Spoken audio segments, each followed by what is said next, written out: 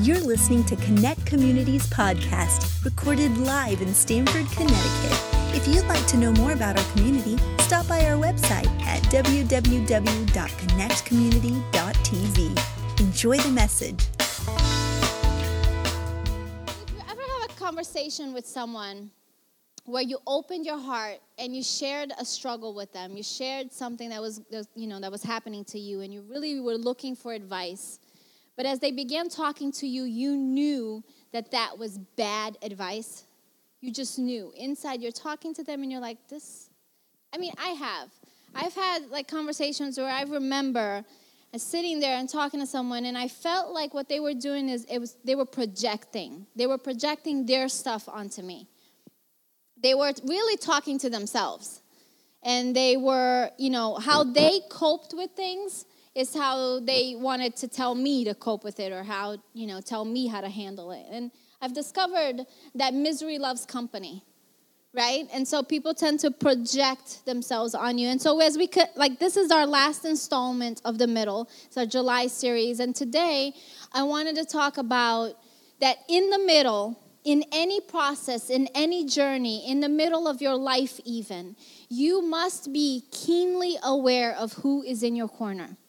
Now, I'm not talking about the multitude, right? I'm not talking about those acquaintances. I'm not talking about the people in your life that, they're kind of like the surrounding people. No, I'm talking about in your corner, the people in your circle, the people that can speak into your life, the people that will influence you. Right? See, this is nothing new. This is not new information because the Bible wrote it a long time ago. We find it in Psalm 1, right at the beginning. Psalm 1, David writes, "Blessed is the man who walks not in the counsel of the wicked, nor stands in the way of sinners, nor sits in the seat of scoffers." We also find it in Proverbs 18:24.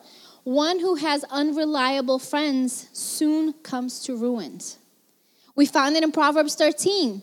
"Walk with the wise and become wise, for a companion of fool suffers harm."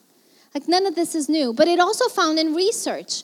Research shows us that you are the average of the 5 people you spend most of your time with. So it's not new. We know this. We know that we need friends. We know that we need people. But we don't just need any people or any friends. We need good friends. So today, I want to pose 3 questions to you that I am praying will significantly change the way you look at the inner circle, the way you look at who is in your life and who has access to your life, who has access to speak into you. Because, like I said, we know this. We know this because our mama told us. Remember your mama saying bad company? Don't hang out with those bad people. Don't hang out with bad friends. Mama knew what she was talking about. Because it is bad company corrupts good character. And so all your good intentions and everything you have fought for, one friend can derail it. One friend who is able to speak into your life can short circuit what God is doing in your life. They can derail you. One friend. But on the flip side of that, the Bible also teaches us that one good friend is able to lift you up when you are down. Ecclesiastes teaches us this. Ecclesiastes 4, verse 9 and 10. 2 are better than 1 because they have a good return for their labor. If either of them falls down, one can help the other up. But pity anyone who falls and has no one to help them up. So it's on both sides. A friend can derail you, but a friend can lift you up. So friendships matter. So if you're taking notes, if you'd like to take ones, again, I'm going to pose 3 questions. Question number 1 that I want to ask you this morning is, do you have someone in your life that when you are talking with them, most of the time you leave encouraged, uplifted, inspired, or just feeling better about yourself? Do you have someone in your life that speaks, that their voice is a voice of faith, that ignites the flame that is in you, that they're able to see in you what maybe sometimes you can't see for yourself, that are able to call out of you the things that sometimes you feel a little weak in, and you're like, no, but I can do this? Do you have people in your life that are able to see past your mistakes, past your shortcomings? Maybe someone who will listen, not for just what you're saying, but they are listening to your heart. They're looking inside and seeing what God has placed inside of you. There's a brilliant passage in 1 Samuel chapter 18 through chapter 20. And this is where we talk about David. Many of you have heard of David, but at the time, the nation of Israel was being ruled by King Saul. King Saul was the first king of that nation. And he had a son. His name was Jonathan. Now, Jonathan, once David defeated Goliath, this is happening at the same time. So once David defeated Goliath, David became known, right? And Jonathan knew David. He met David, and Jonathan and David became very close friends. Like really close. The Bible tells us that they loved each other as their own soul, like love your neighbor as yourself kind of deal. They were brothers. They were best friends. They were loyal to one another. They loved each other. But King Saul became very jealous of David and the fame that he got. He was known for being the slayer, right? He was known for defeating armies. And so King Saul became very jealous of David and set out to kill him. Now, Jonathan, not once, but twice, saved David's life. Not once, but twice, he spared David's life. He helped him escape the rage of his father. David and Jonathan had this relationship, this bond that was really, really strong, and they watched out for each other, and they took care of each other. And they made a pact that they would forever be in each other's corner, basically. So Jonathan saw the call of God in David's life. Now, mind you, Jonathan was the next one up in throne. He was the one meant to be the next king, but he saw what God had placed in David's life. He saw what God was doing through David, and he affirmed what God had placed in him. And Jonathan stepped aside, allowing David to become king instead of himself. That's a big deal. He said, no, I see what God is doing in you, and I see that God has called you, and so I'm going to step aside and actually help you become what you're called to become. See, this friendship was not accidental. It was providential, right? This is interesting to me because this friendship impacted their entire lifeline, family line. It impacted their entire family line. We find this later when we find this later in 2 Samuel 9. It says, later when David became king, he asked, is there anyone still left in the house of Saul to whom I can show kindness for Jonathan's sake? See, this kind of friendship impacted the entire family line of Jonathan, right? It's Saul, Jonathan, and the kids to come. And they found someone by the name of Mephibosheth. It's interesting. They found him. His name was Mephibosheth. He was lame in both feet.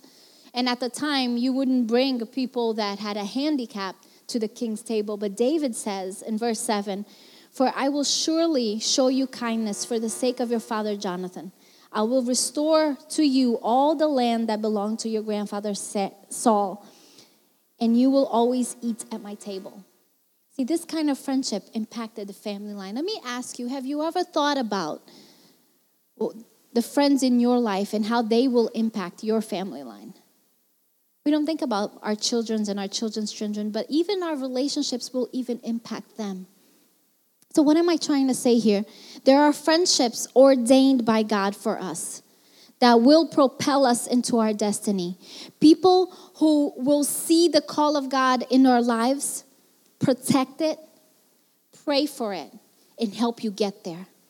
People who will cover you, who will care for you, right? When you are weak, they will lift you up. People who God strategically placed in your life to help you along the way.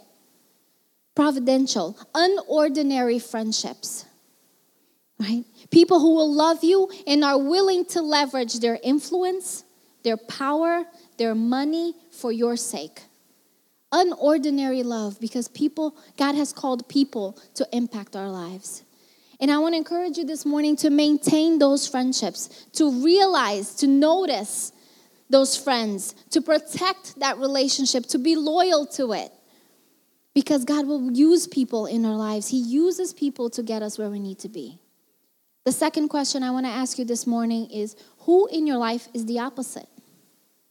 Most of the time when you're with that person, they suck you dry, right? they're takers. They take away your energy. They take away your spirit. Like you come in happy and all of a sudden you leave like weighted down and sad and it's all about them and it's only about them, right? Or the person that like you leave their company and you just feel like you don't measure up for some reason. You were fine when you got there and all of a sudden you feel less than. See, there's also a story about that in the Bible. And in the book of Job, we find that Job has these 3 friends that when they heard what had happened to him, this is Job 2, they heard that he had lost all his wealth, all his children, and his health. Look, Job was at the lowest point in his life, and these friends were good friends who set out to comfort and sympathize with Job. They set out to come and be support for him. So they come on over to his house, and the Bible says that they sat with him for 7 days and 7 nights without a single word. I mean, the situation was catastrophic, and they were speechless, right? They came in, they set out with good reasons. And may I point out here that some relationships begin well, but they expire as well.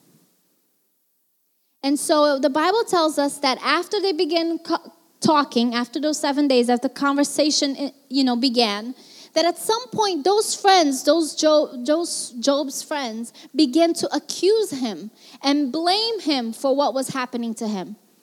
They begin to say, it is your fault. You have sinned against God. This is your doing, right? Which in fact wasn't true. We know this from the beginning of the chapter that was not true. But they began. And may I submit to you this morning that the same may be true for you. That some friends begin with good intentions, but they expire. Here's the problem with it. It's because you changed. They didn't. And that becomes, and those friends can become very uncomfortable with the fact that you changed and they didn't. And they want to explain it. And because they cannot always explain it, or they cannot fix it, or they cannot put it in their box, they begin to accuse you. They begin to say, well, you should do it this way, or they begin to project their own things onto you and their emotions and their feelings and make terrible suggestions. Now, I have said this many times, and my encouragement is that you imprint this in your brain. Hurt people will hurt people. Hurt people. Okay? They will project their hurts and pains onto you. Because people who are hurting have a very hard time seeing past themselves. All they can see is themselves. Pain is loud, and it clouds judgment. And pain often becomes a filter by which people see others and how they see the world. Pain becomes a filter, a lens. Or what's worse in this relationship, if you can call it that, it's all about them all the time. Like I said, it leaves you feeling exhausted and empty. And the people around you can cause you to compromise what God has placed inside you. Some of us, may I suggest, are not moving forward because we remain in the company of people who do not believe. They do not believe in what God has placed in you. They do not believe of what God is doing in your life. They do not believe in anything, and their unbelief is rubbing off on you. Right? Jesus talks about this. Jesus models for us what we do with unbelief. What do you do with unbelief? What do you do with those people that just don't believe that are around you? Jesus models this in Mark 5. Mark 5, verse 21, we find a synagogue leader by the name of Jairus who comes to Jesus with a little girl who is really sick. And while Jesus is on his way to Jairus' house, another person shows up and tells him that his little girl is dead. So why bother the teacher? And we pick up in verse 35. It says, while Jesus was still speaking, some people came from the house of Jairus, the synagogue leader. Your daughter is dead, they said. Why bother the teacher anymore? Overhearing what they said, Jesus told him, don't be afraid, just believe. He, Jesus here, did not let anyone follow him except Peter, James, and John, the brother of James.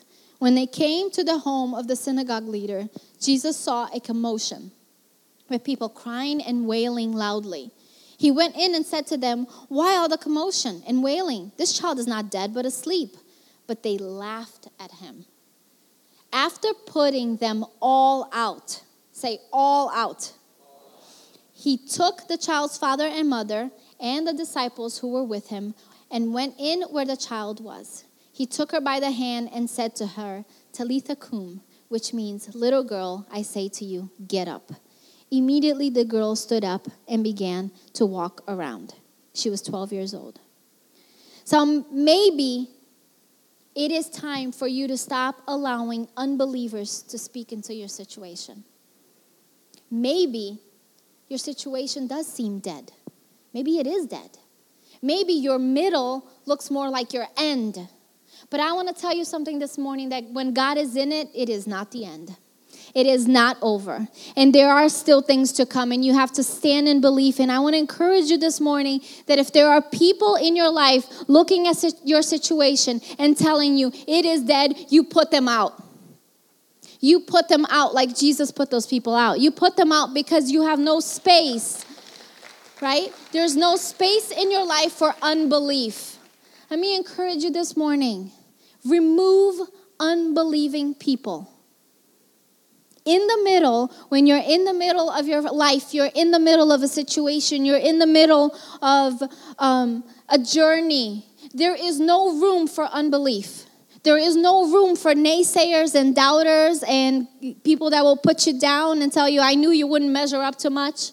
There's no room for that. You put them out like Jesus did. And you bring in the people that will speak faith into you.